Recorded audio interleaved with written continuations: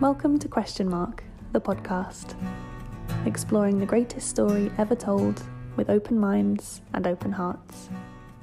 We light it up, we won't come down, and the sun can't stop us now. Watching it come true, it's taking over you. This is the greatest show, where it's covered in all the colored lights, and the runaways are on in the night. Impossible comes true, it's taking over you. This is the greatest show. Hello and welcome to Question Mark, a fortnightly podcast about the greatest story ever told, Mark's Gospel. My name's Stephen Smart, and I'll be your host and guide on this journey through this ancient tale with a surprisingly modern feel. Are you ready to embark on this unique adventure of faith and life? Without further ado, it's time to question Mark. And today I've got my good friend and indeed my church leader, Theo Aymer, who's here to talk about chapter 5 of Mark, verses 21 to 43, the story of Jesus raising a dead girl and healing a sick woman. Welcome, Theo. It's lovely to see you. Thanks for coming onto the show. It's a pleasure, Steph. Really good to be here this afternoon, or whatever time of day I guess it is when people are watching this, but really good to be here. Oh, thanks, Theo. Theo and I better explain to the listener, we go back a long way, but rather than me introducing him, I'd love it if Theo could tell us a little bit about himself. Theo, over to you. So, maybe I'll start with how I know Steph. I know Steph through church over many years. I've been inspired by many of the things that he's been pushing into over the last few years, especially, more than the last few years, probably 15, 20, time flies, doesn't it, Steph? But just that sense of walking a new path of intimacy with Jesus and just helping others around him, myself included, really connect with the heart of God. And I've used one of Steph's little books just to really help me explore new areas of prayer. I've experienced Steph leading retreats, and that's just been so helpful. We used to do, Steph, I don't even remember back in the day, once a month on a Sunday evening, used to come and do a sort of deeper evening, exploratory evening at church, which was brilliant. And then more recently, probably over the last 4 or 5 years, I've had the privilege of having Steph as my spiritual director, meeting once a month. And Steph just always has the ability to somehow help me get from my head to my heart. And I think I think if there's one question Steph could just ask every time, which will really help me, it's just, and he does, is, okay, Theo, but what's your heart saying? What's God speaking to your heart? And it's just been so helpful just to process some of my journey with God. But in terms of me, my name's Theo. I am married to Sarah. I've been married for, I think, about 22 years now. I have 2 beautiful girls, one who is 17, just doing her A-levels, in the midst of all of the trauma of trying to navigate that through lockdown over the last 2 years, and another who is 10 years old, who is bright as a button, got lots of energy, and I just feel really blessed to have a great family, but also be part of an amazing church community. So Steph and I are part of New Community Church here in Southampton, and it's an astounding community of people who are all got their flaws just like me, but are seeking to follow Jesus, know what it means to follow him day in, day out, to walk with him, but also to bring life to those around us, that somehow our heart and desire is that we would glorify God. I've got it written above my desk here. My purpose is to glorify God. So I suppose I'm just trying to work out my life with Jesus, work out day to day, how can I walk with him, glorify him, and honor him in what I do. I get it right some days. More often I get it wrong, but Steph helps me get it right, which is great. I'm also the way around. But I'm also a pilot. So I also, a day a week, I'm a flying instructor. So I get to get up closer to God is always the joke for my students. Getting the air and go closer to God. I came to Southampton about 20 years ago as a student, and I got stuck. Basically, I got drawn into an amazing community of church and though there are some parts of the world that are perhaps prettier and more exciting to be in, actually the community I'm part of is one that I've found it so hard to leave because I don't want to. I've often thought maybe I could take the whole community with me and move to Hawaii, but I don't think that's going to work, is it? So that's a bit about me. Brilliant, Theo. Thanks. That's wonderful. For those who don't know Theo, that is such a good introduction, and I recommend getting to know him if you ever get the chance. But today, on to serious matters of looking at this passage, and we're going to hear now from my good friend Lucy Warner reading the passage for us. Mark chapter 5, verses 22 to 43, New International Version. Jesus raises a dead girl and heals a sick woman. When Jesus had again crossed over by boat to the other side of the lake, a large crowd gathered around him while he was by the lake. Then one of the synagogue leaders, named Jairus, came, and when he saw Jesus, he fell at his feet. He pleaded earnestly with him, "My little daughter is dying. Please come and put your hands on her so that she will be healed and live." So Jesus went with him. A large crowd followed and pressed around him, and a woman was there who had been subject to bleeding for 12 years. She had suffered a great deal under the care of many doctors and had spent all she had. Yet instead of getting better, she grew worse. When she heard about Jesus, she came up behind him in the crowd and touched his cloak, because she thought, "If I just touch his clothes, I will be healed."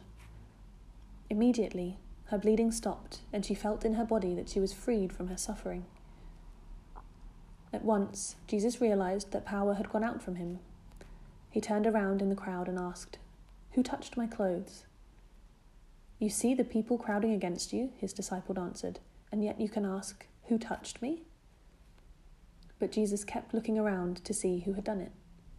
Then the woman, knowing what had happened to her, came and fell at his feet, and trembling with fear, told him the whole truth. He said to her, "Daughter, your faith has healed you. Go in peace and be freed from your suffering."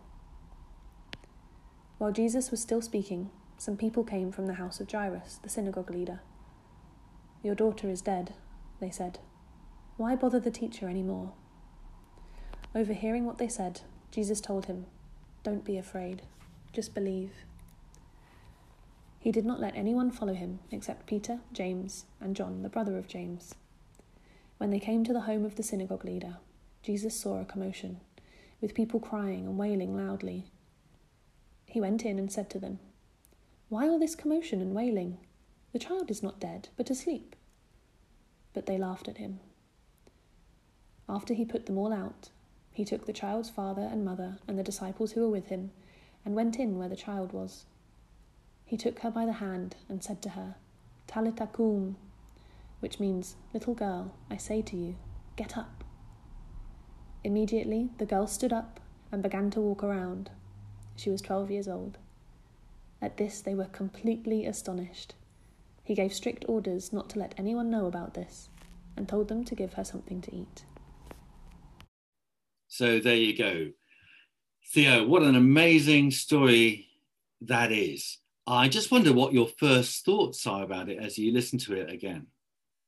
I just find this, of all the stories in the gospel, I think it's the most moving for me. As I just read it again this morning, parts of it I struggle to read without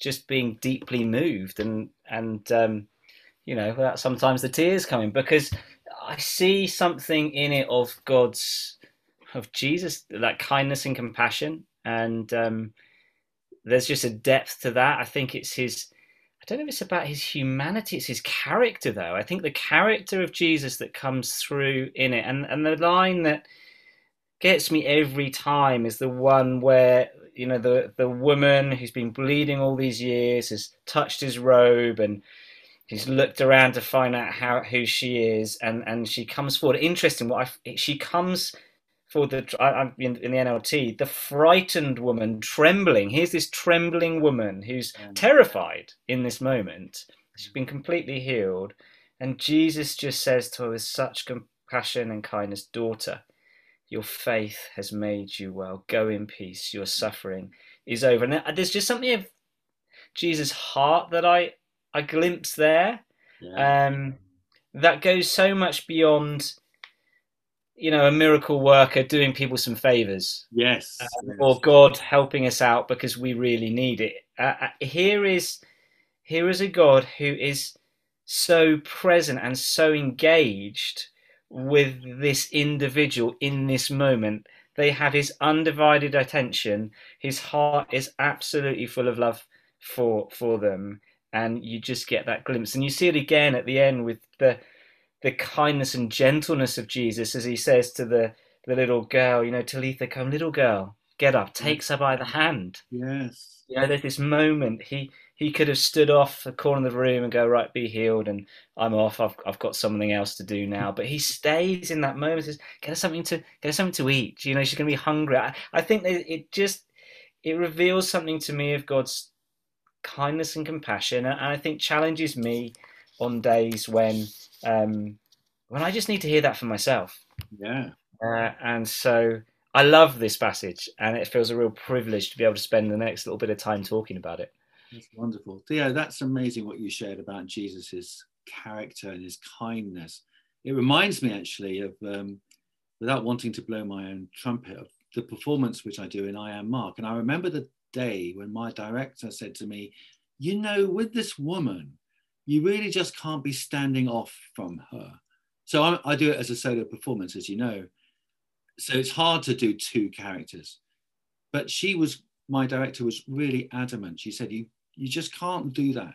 So what she got me to do in the end was to kind of bend down as Jesus and pick up this imaginary woman from the ground, as it were, raise her up. And then when I say the word daughter, I just bring her close to me and give her this incredible hug, which would have been totally out of the ordinary in that culture probably. But it was so moving just doing that as an actor. When I did it for my director for the very first time, she just burst into tears. So kind of just reiterating the tenderness of that moment and the personal interest that Jesus takes in this individual. And I guess what you're saying is we can assume that he takes that kind of interest in us. Yeah.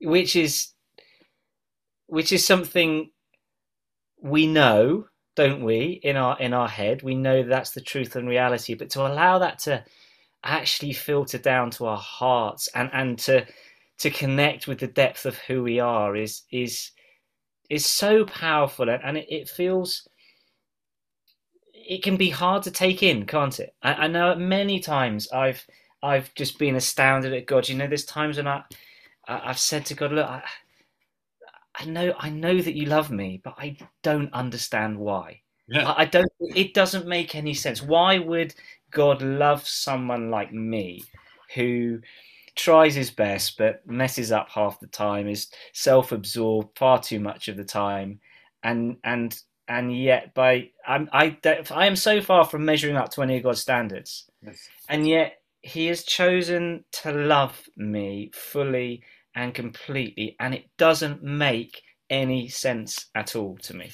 Yeah. And yet it is what it is. Yeah. And I think I glimpsed some of that in this. And just seeing you even there, Steph, just mimicking that and acting out that part of your performance, I found that really moving. Yes. And I suppose and I think the thing for me is, as I've understood what's going on behind the story, we've got a few verses here, haven't we? As far as we're concerned in the Western context, there's a woman who's had a bleeding problem and doctors haven't been able to sort her out. Life's been a bit more inconvenient than it would normally be, and suddenly she's healed. But the probability of that backstory, meaning that because she's been bleeding all that time, she's ritually unclean. Yes. And my understanding of the laws, Levitical laws, and certainly the way they've been interpreted, was that if a woman had been menstruating and sitting on a bed, that piece of furniture becomes unclean. Anywhere she's been, anything she's touched. So it's impossible for anyone to be within a house with her without them also becoming unclean. Yeah. And being ritually clean is so important that actually she's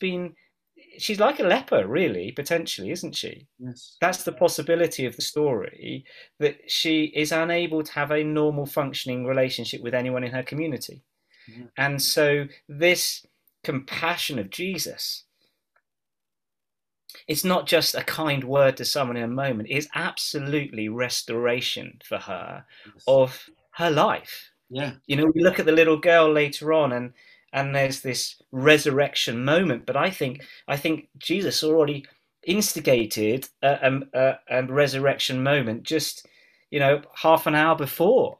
Yes. In that this woman, she's had her life given back. Yes, she's had the inconvenience and difficulty of of of bleeding so much, but actually, it's given her life back. It's given her community back. It's the resurrection for us restores us into community with God, doesn't it? Yes. And it also restores us into community with one another, the church. And here, in this resurrection moment, Jesus restores this woman into her community that she's been ostracized from potentially for 12 years. And so there's so much here that is so powerful and speaks so much to the resurrection and what Jesus has done for us that, yeah, it's remarkable. Yeah. I mean, I don't know about that particular story, but I know in the story of the girl, the idea of resurrection is really pointed, isn't it? Because the words in Greek, which are used for stand up and get up, which are repeated quite a lot, are the same words which are used to describe Jesus's resurrection. So there's a sense in which this is in some way meant to stand for something. It stands for that, the power of Jesus's own death and resurrection, but also of what resurrection means for us as believers. We were in that place of the woman, I guess. We were in that place of being at odds with God, being at odds with others, even though we would want to do our best. And God comes into our lives and restores things as they were meant to be, that relationship with God and relationship with our fellow human beings, which is based not on one-upmanship and competition and the fittest and the strongest being the best, but actually on a relationship of service and equality, a kind of completely revolutionary new way of life, which we've been given. It's like not a blueprint that we follow, like a manifesto, which we read in a little red book, but it's something within us, isn't it? It's a life, a new life, a resurrection kind of life that's been given. And people who are listening to this might wonder, how did I get to that point from this story? But honestly, it's there again and again in Mark's gospel. You're going to have to take my word for it. I like the point you made, actually, about the restoration into community. And that bit which I just kind of acted out, where he picks her up and he brings her to his chest and says, daughter. I think the very word daughter is symptomatic of that obviously cared for, but also part of a relationship, part of a family again, no longer on the outskirts or no longer potentially ostracized, included again. Yeah, and that's helpful even in my understanding, because that I've never thought in depth about that particular word, but that word daughter is the word that every time I read it just catches me. There's something in that of the tenderness of Jesus, but it's something in the way Jesus sees her. Yeah. There's something precious in it, isn't there? And as a father myself with two daughters, there's something, it's something wonderful about the relationship between a father and a daughter. And there's moments, my youngest, when we, snuggle in bed at night to read a story before she goes to sleep, which I try and do, most nights. There's a precious moment. There's something precious in that relationship. And you see something of that heart of Jesus there, don't you, towards this woman. She's not just a stranger. She's just not a random who's turned up. He knows her. Yes. Doesn't he? Somehow he knows her, and he is in this deep relationship of father-daughter to her somehow. And I think it's something also God love him. about honoring her as well, that, she is really valuable. A daughter is someone who's close to one's heart and precious, as you say. Not someone perhaps who others might despise, as she may fear that's the case, but actually the opposite. is true. So he's raising her in dignity as well, isn't he? I think that's extraordinary. But I agree, there's all those connotations that you said as well, that sense of intimacy and closeness. It's amazing. Just one word.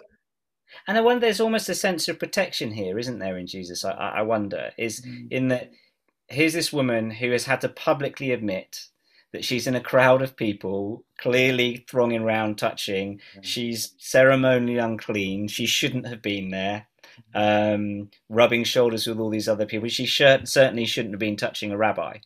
And in this moment, I guess there was a risk that the crowd could turn on her in some way. And yet it's almost this moment of protection of her, it feels like to me. He's going, he doesn't even let any of that come in. He just we don't know, does he hold her?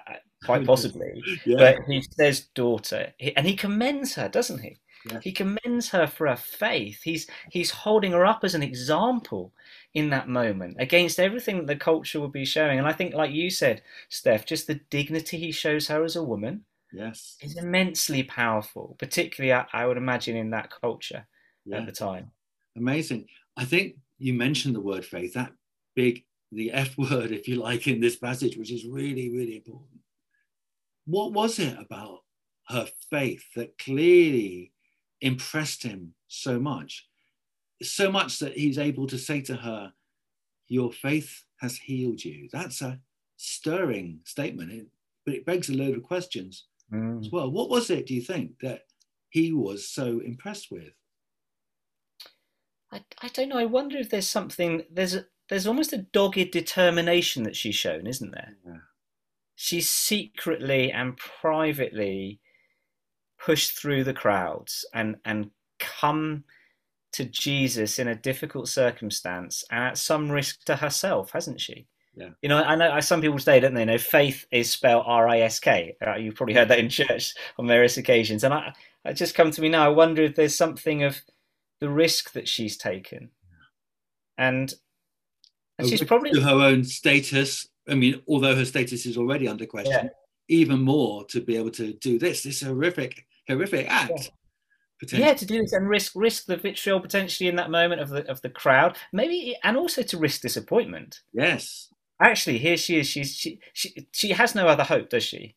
She's destitute by the sound of things. She's spent all her money on doctors. It's been 12 years. She's potentially been ostracized by her community. And, you know, if this doesn't work, you know, was she at the point, if this doesn't work, I might as well give up living because there is no hope. And so that moment when we step out in faith, and the things when we step out in faith, we don't know if it's going to work, do we? Otherwise it wouldn't be faith.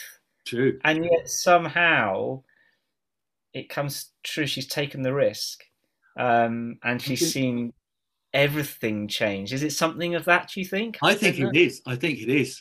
I don't know if we together are going to get the answer here, but it seems to me to be central to what Mark's about in this story, because he reiterates this idea of faith. So I guess we're on a good journey here and trying to understand what that might mean or imply.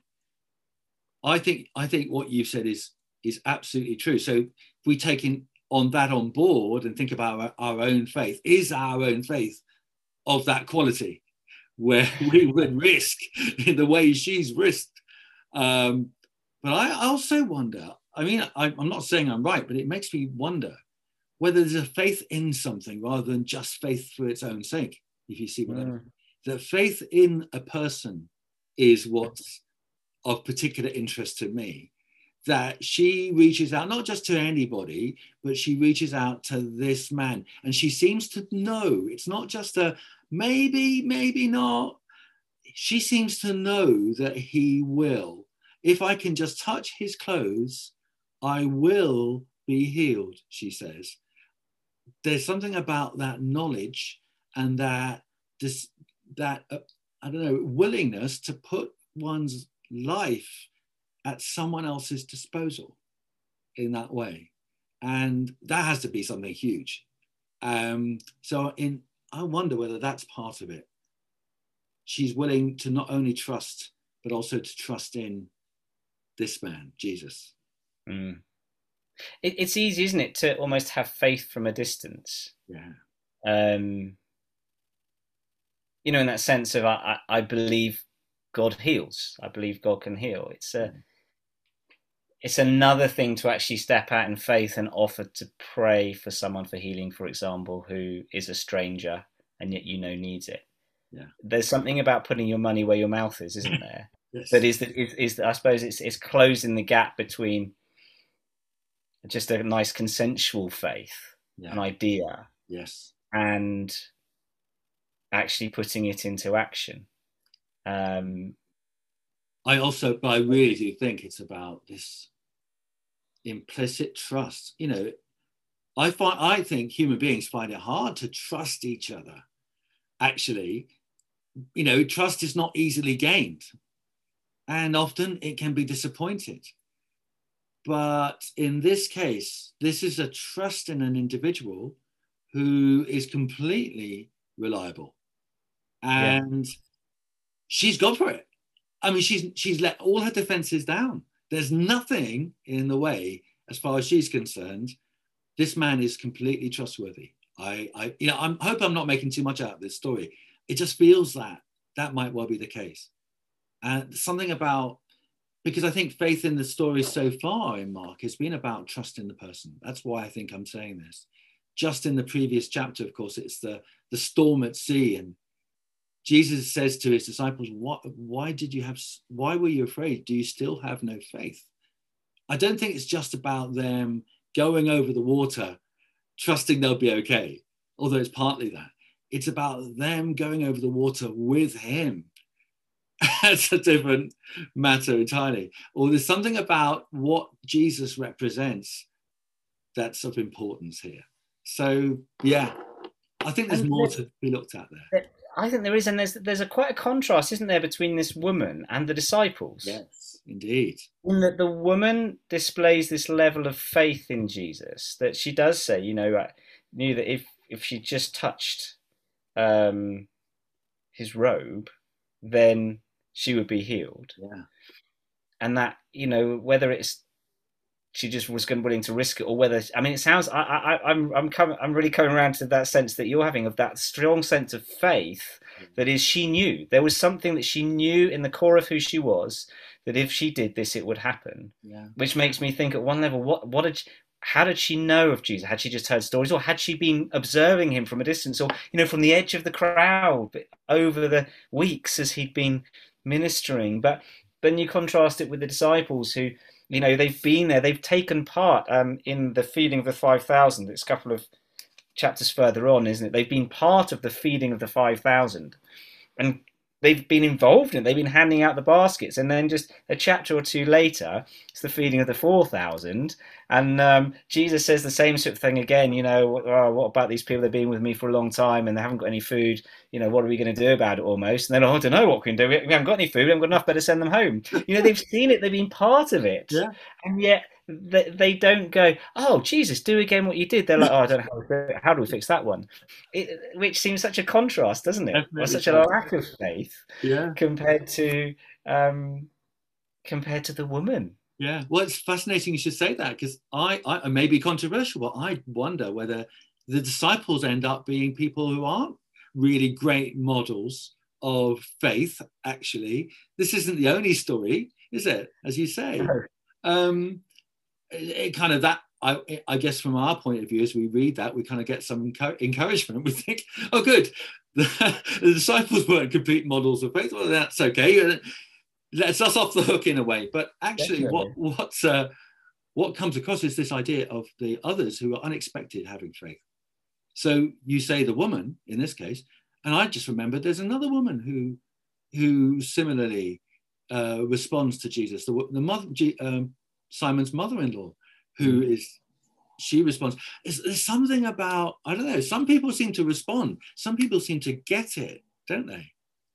And there's the Sidonian woman, isn't there? Yeah, that's the other one. Yeah, exactly. Who's, and has that little kind of not argument, that sort of tete-a-tete, as it were, with Jesus, doesn't she? Where he says, "Look, I've not come for the dogs, for the Gentiles yet," and she says, "Yeah, but you'll even the dogs eat the crumbs underneath the table," and as a result, Jesus heals. I can't remember. I think it's her daughter, isn't it? I Yes, can't remember right, his daughter. yes.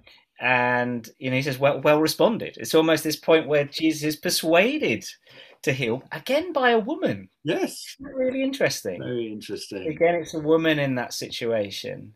And I wonder there, what Mark's doing as a gospel writer is there is such a sense of elevating women in a very patriarchal, masculine dominated world, Yes. of actually calling out these women of faith. And without wanting to put either of us down, I actually think, I mean, this could be incredibly sexist depending on how you listen to or see this, but I feel often women do have this sense of depth of faith and spiritual sensitivity that we men actually lack often. I don't know if you'd agree with that. I mean, that's a sweeping statement, I appreciate, but it has an element of truth, I'm sure. I think in my experience it does, and I just look at Sarah, my own wife. There's a I don't know. One is it that women on the whole are just more in touch with their hearts than perhaps us men often tend to be, and with that comes maybe an acceptance of Jesus, an acceptance of faith that perhaps isn't wrestled around as much as and I'm sure. Look, not wanting to walk into controversial territory. But I think often that does seem to be the case, doesn't it? In my experience, that we're all different, but sometimes as men we're in our heads and there's something we need to prove. And is there something about being independent or, alpha male that we have to somehow find our own way rather than just walking that sensitivity of faith? But there's a sensitivity as well, isn't there? There's a sensitivity that many women have. Yes. In terms of faith. Yes. I think many of us men could learn from. Yes, exactly. Talking of learning from women, I mean, I just wonder whether that's part of the reason why these two stories are kind of banded together, because they are organized very strangely, aren't they? Because you start off with the story of Jairus asking Jesus to heal his daughter or save her from probable death. And then you get the woman interrupting that bit, and then you go back to Jairus. And it is fascinating. We were talking earlier, weren't we, about how many links there are between the stories, just in terms of the words that are used. The word touch is used in both. The number 12 is referred to in both. The word for heal or save is used for both. The word for faith or courageous trust is used in both. It seems that Mark almost wants us to keep comparing the two, that they are meant to be seen as a pair. That's why we're looking at them today together. And in terms of learning, I've not really occurred to me until I started preparing for this podcast, but I think if you think about the quality of faith that these two individuals had, there is a difference. So the woman has this incredible strength of faith and doggedness, as we put it. And Jairus obviously has faith because he comes to Jesus in the first place. But then when he hears that his daughter's dead, Jesus has to say to him, don't be afraid, just believe. And I can't rule out the possibility in my head that the woman's still there. And Jairus has seen everything that's happened. So it's like she is the example. Don't be afraid, just believe, like this woman, like her. She is the model. So it's the woman teaching the man, potentially, which is a fascinating thing, isn't it? It is, isn't it? And fascinating. Often as I've read that, I've put myself in Jairus's position and trying to imagine what does it feel like to be Jairus, as I've found Jesus, he's come back to the lake, the right side of the lake just at the right time. My daughter's sick, thinks she's dying, come and heal him. And then Jesus wanders through these crowds and then just stops looks around, says, "Who touched me?" And the disciples are going, "What are you talking about, Jesus?" And Jairus is there saying, come on, my daughter, she's dying. You know, inside he might not be saying it outwardly, but inside. And then Jesus stops and have this lovely conversation. Was Jairus's demeanor towards that woman in that moment is an entirely positive one of enjoying the wonder of this healing, or just going, this blimmin' woman interrupting Jesus when my daughter's just about to die, and then gets the news a moment later, it's too late. Yeah. The servants come, don't they, and say to Jairus, it's too late, don't bother the master anymore, she's dead. And in that moment, just that, why God, why did you Jesus, why didn't you hurry, woman, what on earth are you doing? I can imagine, maybe I'm putting too much of my own personality onto that, but I can imagine in that moment that frustration, that horror, that feeling that everything was lost. If only Jesus had not been interrupted, if only this woman hadn't come forward. And yet Jesus in that moment speaks faith into him, doesn't he? And maybe I need that faith spoken into me more often than not. But what would it feel like? Yeah, I mean, again, here is an example of maybe where we need to be looking at our own lives, as you say. What is our faith experience? What is our experience of faith when we come to prayer? When we see things like you've explained amazingly graphically, things are completely against our hopes and our dreams and what we want. It seems to be going completely wrong. We might have come to Jesus, but it doesn't seem to be working out. So what's the response going to be? And is it at that point that, if we are still enough, we could hear the Lord say to us, don't be afraid, just believe. And that's incredibly challenging, isn't it? But it's very full of promise, nevertheless. It is, and it's something that I've often heard God say to me in the moments when I've just been, a bit my wit's end, or struggling, or frustrated, or things just don't seem to be working out. The number of times God has just said to me, just have faith. Yeah. And it can feel in that moment, if I take it on and hear it, it's incredibly reassuring that actually I don't have to have everything worked out. It doesn't have to be working out the way I need it to, but I can trust God. Or often as well, I've sensed a sense of Jesus saying, trust me, Theo. Yes. And again, maybe it's that male aspect of just wanting to make things and do things for ourselves and get things moving. Yeah, get things sorted out. Get things sorted out. I wouldn't do it like that. I'd do it like this, and yet it's not happening. Yes. Having to trust, and maybe part of Jesus wandering, almost it feels, slowly through those crowds and allowing himself to be interrupted was a lesson in trust and faith to Jairus and the disciples. Yeah. Jesus didn't need to rush, did he? No. Because he knew that he had the power, whether or not in that moment he knew that the outcome would be with Jairus' daughter, I don't know, but he certainly knew he was sufficient. His power was sufficient, whether she lived or died, to restore and resurrect. And there's something of us learning to trust Jesus in that sense, that no matter what it looks like around us, we can trust.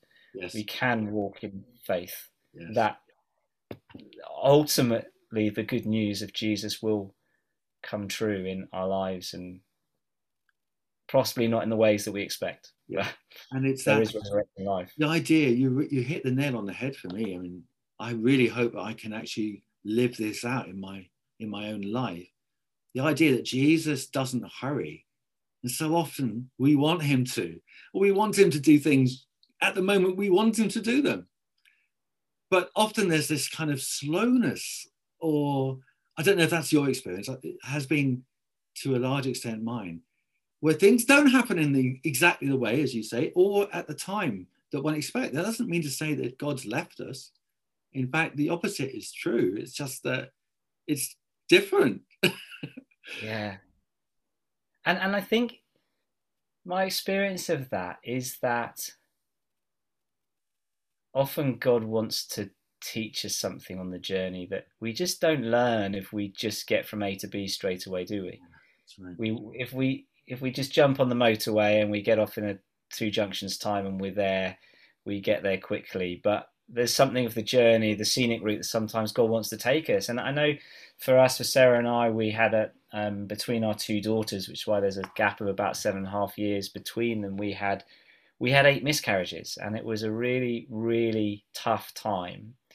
And with each pregnancy that then ended in miscarriage, we kind of took a different approach of sometimes just trying to declare in faith, walk in faith and Bible verses every day, and we're declaring this baby's going to live and all of this sort of stuff, and still it died. And other times when we'd pray in a different way, or we'd read scriptures. It felt like there were ways of us trying to enact our faith and walk in our faith. And I still remember, the way the final pregnancy came around and Bethan was born, there's a whole miraculous story of God's prophetic speaking into that, which I won't go into. It's just a long story, but a powerful sense of God speaking, quite miraculous. But by that last pregnancy, not knowing if we'd have exactly the same experience as the others, I just got to the point where my only prayer was, God, have mercy on us. That was all I could pray. God, would you have mercy on us? And remarkably, and the circumstances were quite incredible, out of that my daughter Bethan was born, who is an absolute delight. But there was something of almost coming to a point of not trying to work it out spiritually, not trying to twist God's arm, not trying to do the right Christian stuff to make this happen, but just going, God, I'm at your mercy on this one. I've got to just let you do what you would do.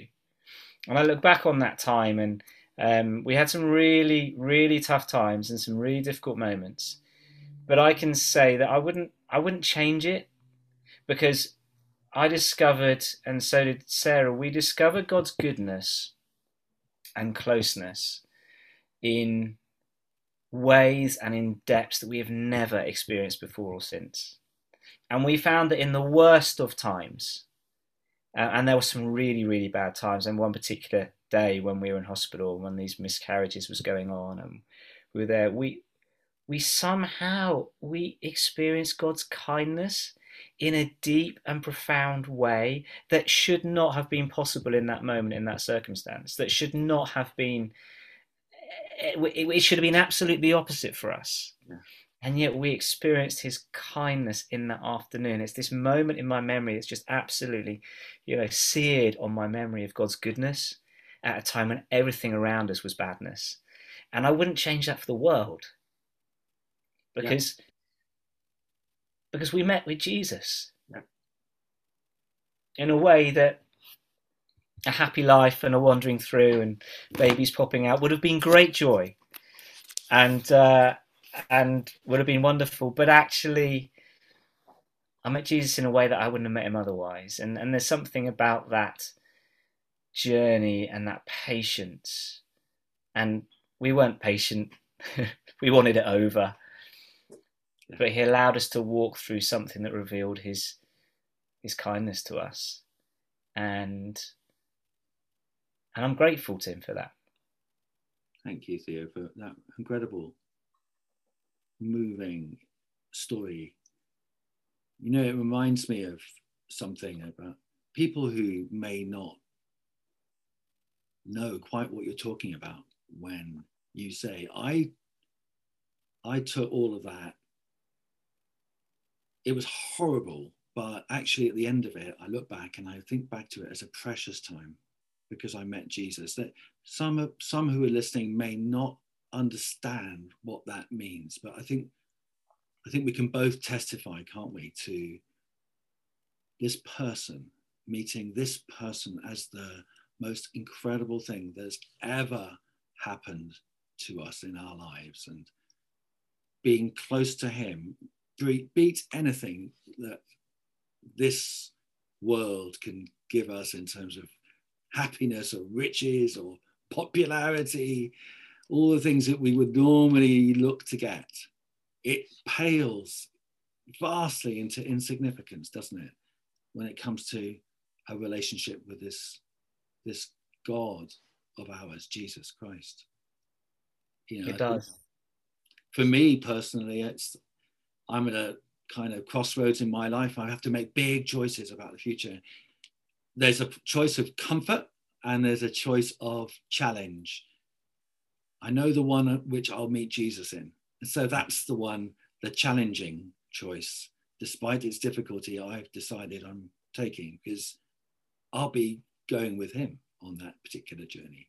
That beats everything. It doesn't matter in some ways as to the difficulties that might come about. Wow. We had so much else to talk about, didn't we, though, about this passage? And I remember when we were talking about this before we started recording, you were talking about something to do with the woman in the passage and the Old Testament. And I just wonder whether we could kind of skip back to that and maybe change gear a bit to talk a little bit about what you found out there. Would that be possible? Yeah, absolutely. I think what's fascinating in, I think throughout the Gospels, and we see it here in Mark, is that there's a sense, especially recognizing the Jewish audience of Mark, and my understanding would be that it's probably a mixture Gentile and Jewish audience. Matthew seemed to be more geared towards a Jewish audience, didn't it? Perhaps Luke more towards a Gentile, Mark a little bit of a mixture. But presenting something of Jesus in light of the prophets of old, and the prophets of old, the Old Testament, and those journeys through. So you've got to have Abraham and Moses, Elijah, Elisha in particular, who were these great prophets who kind of channeled, as it were, the power of God. And you see with Elijah that sense that Elijah does a certain number of miracles. Elisha seems to do almost double the number of miracles that Elijah does, and there's a sense of having a double portion. But then this sense across the Gospels of Jesus being so much more than them and doing even more miracles. So, for example, Elijah raises one person from the dead. Elisha, you could claim it's two. There's one person that he raises from the dead, and the second one gets raised from the dead when someone's body is thrown into Elisha's tomb and they touch his bones and he comes alive. But Jesus, there are three. There's the widow's son Nain, there's the girl in this story, and then of course there's Lazarus, and then of course Jesus rising himself. So that sense of progression, of illustrating, and this story in Mark is really interesting, because if you look back at the story in 2 Kings 4 of Elisha raising the Shunammite woman's son to life, there are so many parallels in the story between the two passages. So, for example, it's a seemingly wealthy parent who goes to seek out the man of God in order. Jairus, the synagogue ruler, the Shunammite woman. There's suggestions that she was probably quite wealthy and well off. She goes to find Elisha because her son's died. Jairus goes to find Jesus because his daughter's died. The response of the man of God to actually go with them, the point that actually on the journey back in both stories is a point of disappointment, and Gehazi, Elisha's servant, when Elisha's sort of halfway there with them and comes back and says, I've put the staff on this boy and it hasn't worked. You get the mourners coming and saying to Jesus, don't bother, it hasn't, the child's dead. And there's so many parallels in that. In both of them. It's really worth have a read of that in 2 Kings 4. It's worth anyone listening having a read that, seeing that. But I think the contrast is what's really important as well. So firstly, recognizing that probably Jewish readers, as they read this or had it read to them, would have almost certainly been thinking back to Elisha and the Shunammite woman, and her son being raised from the dead by Elisha. But here, I think the real contrast is both in the level of compassion that we see in Jesus, and we've already talked about that, haven't we? And the kindness, but also in the greater level of power that Jesus exhibits. So, talking about the compassion bit first of all, Elisha is a bit reluctant to go on the journey. Initially, with the Shunammite woman travels quite a long way, travels to find him. Elisha, first of all, just wants to send his servant Gehazi to put his staff on. And the woman pleads, says, "No way, I'm not going anywhere without you, Elisha. You're coming back." So he does. And then Elisha gets this sense of urgency and rushes. Whereas with Jesus, you see that immediate response. You see the compassion in him as he meets the woman on the way, but also that tenderness with the little girl, which you just don't see with Elisha. But when it comes to the power, Elisha calls out to God. Puts everyone out of the room, calls out to God, lies down on the boy twice, a couple of times, and really seems to sort of wrestle and need God to provide the power. Whereas the ease with which Jesus heals, he simply goes in and he touches the girl and he speaks to her. And in that moment, she's healed. And this contrast, I think Mark is really clearly trying to draw out, that actually, whereas Elisha was looking to God for the source of power, he was the conduit through which the power came. Actually, Jesus was the source from which the power came. Ooh. So that contrast, which almost certainly to a Jewish reader would have been very obvious at the time. You're saying there's a sense in which Jesus's divinity is being highlighted here. Yeah, absolutely. I think it's front and center in this passage, and you see it twice, don't you? You see it with the woman who touched the garment. It came from him. She came to touch Jesus, and just out of him came this power from his divinity. Yes. And there's that real sense there of this journey. And I was reading a little earlier.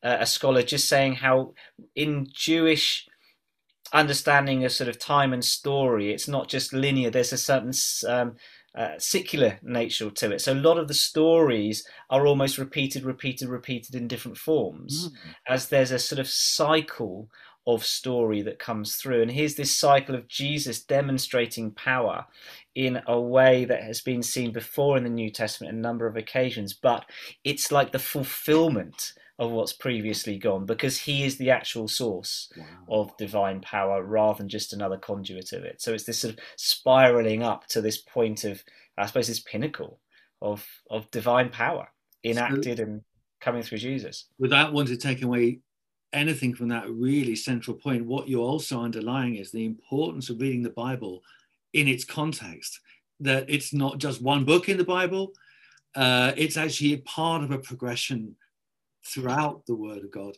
Similarly, Mark's Gospel can't be read in episodic form, as we're doing actually in this podcast, because we have to take into account all that's gone before and all that's coming after as well. It's part of the same thing. It's fascinating, isn't it? And I think there as well, Steph, I think you alluded to it earlier, didn't you? That sense that, as well as recognizing what's gone before, and I think you're absolutely right, reading Scripture as a whole and seeing where the Old Testament points to Jesus. Yes. In so many places. And the more I've looked at it, the more you see it in really quite remarkable places that aren't necessarily obvious at first. But also, like you were saying about pointing forward, that sense of this resurrection story pointing forward to Jesus' own resurrection. And obviously the resurrection of the little girl. But just a couple of things there. The fact that Jesus gave her something to eat. Yes. In that moment, you see that same sort of reflection after Jesus rises from the dead, and he eats with the disciples or breaks bread after the journey to Emmaus, and then again on the beach with the disciples, that eating together. There's that eating after resurrection, isn't there? Which is really interesting part that's sort of mirrored there as well. Yeah. So yeah, it's fascinating. It's a part of this passage I'm honestly not as sure about as other things, but it does seem to have that feel of a story being played out, if you like, prefigured. Jesus's crucifixion, apparently that's the end of the story, isn't it? Just like the girl, she's dead. Why bother the teacher anymore? There's nothing you can do about it. But Jesus says, no, she's sleeping. And as we said earlier, the verbs that are used about her getting up and standing up are the same words used of his resurrection. I mean, I read a commentary recently that suggested maybe for some of Mark's listeners, the cross was the end. There was no other story apart from that. You know, this criminal, apparently, because he had to be a criminal if he was being crucified, had been killed. But actually, what Mark is at pains to point out is no, he rose again, and that makes all the difference. Yeah, it means that it's only the beginning of the story rather than the end, doesn't it? Exactly. Because it just changes absolutely everything. Yes, that's And why. it's that, Yes, sorry, go on. yeah. But I was That's going to say, and in that moment where it feels like everything is lost, yes, and that's why, you know, people talk about the upside down kingdom, don't they? Because in that moment, maybe a bit like we were talking about earlier, you know, in the place of some of my darkest pain, I've discovered the brightness of Jesus. You know, in this moment, everything is lost. This man that the disciples have followed is crucified. It's the end. Actually, he turns everything on its head, and that is the beginning. And that becomes that point of weakness, becomes the absolute center of power yes, for the yes. transformation of the world, Well, doesn't it? exactly. And that's why I wonder, this story is actually called the beginning of the good news about Jesus Christ, the Son of God. And that's the first verse. But some people say that's the title, which I can readily believe. What is this all about, this beginning? Well, if there are 16 chapters of this story, what you've just said fits perfectly. The beginning, it's happened. It seemed like the end at the end. It wasn't. It's the beginning of something completely new, God's new creation, the kingdom of God coming to earth and basically taking over. Extraordinary. I wonder if there's something for us to learn in that, just day to day. Few of us like endings, do we? Yeah. You know, often we mourn the end of a season, especially if it's one we've enjoyed. Even the transitions in life, or because what comes beyond is unknown. But maybe there's something about recognizing that often in endings, if we'll trust God in it, there is a new beginning that will come, even if that becomes a painful ending. You know, there is a new life, and I think that's borne out, isn't it? In life, we perhaps move on from a job that we enjoyed and we can't do it anymore for whatever reason, or maybe a bereavement, and there is that sadness and there is loss. But often, just as spring follows winter, there is something of new life that God gives us beyond that, which is sometimes really unexpected and unanticipated. Yes. That maybe there's something of God's grace in that to us. Yeah, it's wonderful. I'll tell you one or two things. So this podcast is, you know, a bit longer perhaps than others, but it's such a fascinating subject. We could go on and on, couldn't we, Theo? I think yeah, we perhaps, did. I think perhaps we ought to perhaps draw things gradually to a close. Let's give each other one last thing to say, which we haven't mentioned so far. And if it was you choosing one more thing to say, what would it be? Would it be a new point, a question, anything? I think just how much I've enjoyed this, Steph, really. It's been great. I think it just shows what value there is in really looking at Scripture. Yeah. We can so much of the time read about Scripture or read books that allude to it, but there is something about just sitting down with a passage, isn't there? Allowing the Holy Spirit to speak to us, being open to hearing one another, that there is a faith that God can. We're talking about faith, aren't we, here today? But there's a faith that God can build in us by simply going, let's just explore His Word together, because it is life, isn't it? And life comes out. So I think that's probably, that for me is what I'd like to say. That's wonderful. I agree entirely with what you were saying. And there were the moments of our conversation in which I felt, you know, the hairs kind of standing up in the back of my neck, because it just felt so powerful and energizing. You really did sense that God was in it. I I think if I were to say one more thing, I know my mentor, John Burnett, would never forgive me if I didn't mention this. There's an aspect of Mark's gospel which I'm becoming increasingly aware of. It may not be everybody's belief, but for me, there's often an economic or political aspect to what's going on, as well as the personal. And there's something about status here which really intrigues me. We talked about the woman versus the man, the woman being perhaps the less kind of, high status part of that society as opposed to the man. But not only that, I think the fact that she's a woman who's lost all her money, she has no money, she's destitute, she's always associated with the crowd. It says the crowd is linked with her name several times. And the crowd in Mark's gospel is often the poorer sort, not the rich, not the privileged. So you have her, a member of the poorer group, and then you have the richer, high status Jairus figure, the leader of a community. And as I said earlier, I think she's the one who Jesus uses to model to Jairus. At any rate, the two are considered as equal. They are kind of treated in exactly the same way. I think that's a wonderful way to end our podcast. I think that's brilliant. Our God doesn't see things the way we do.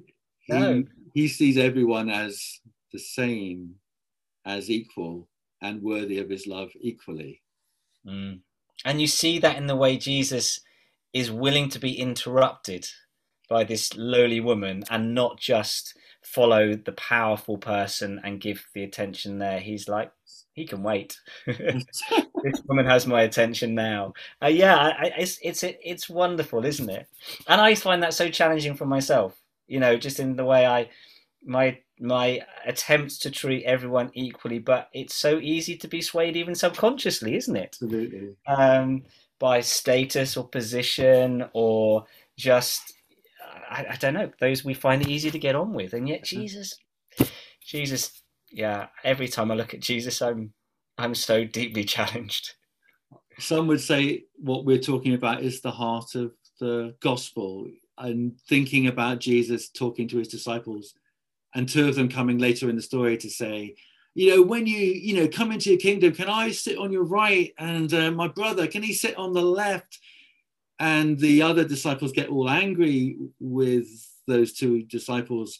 And Jesus said, no, listen, it's not about who's the greatest. That's not the point.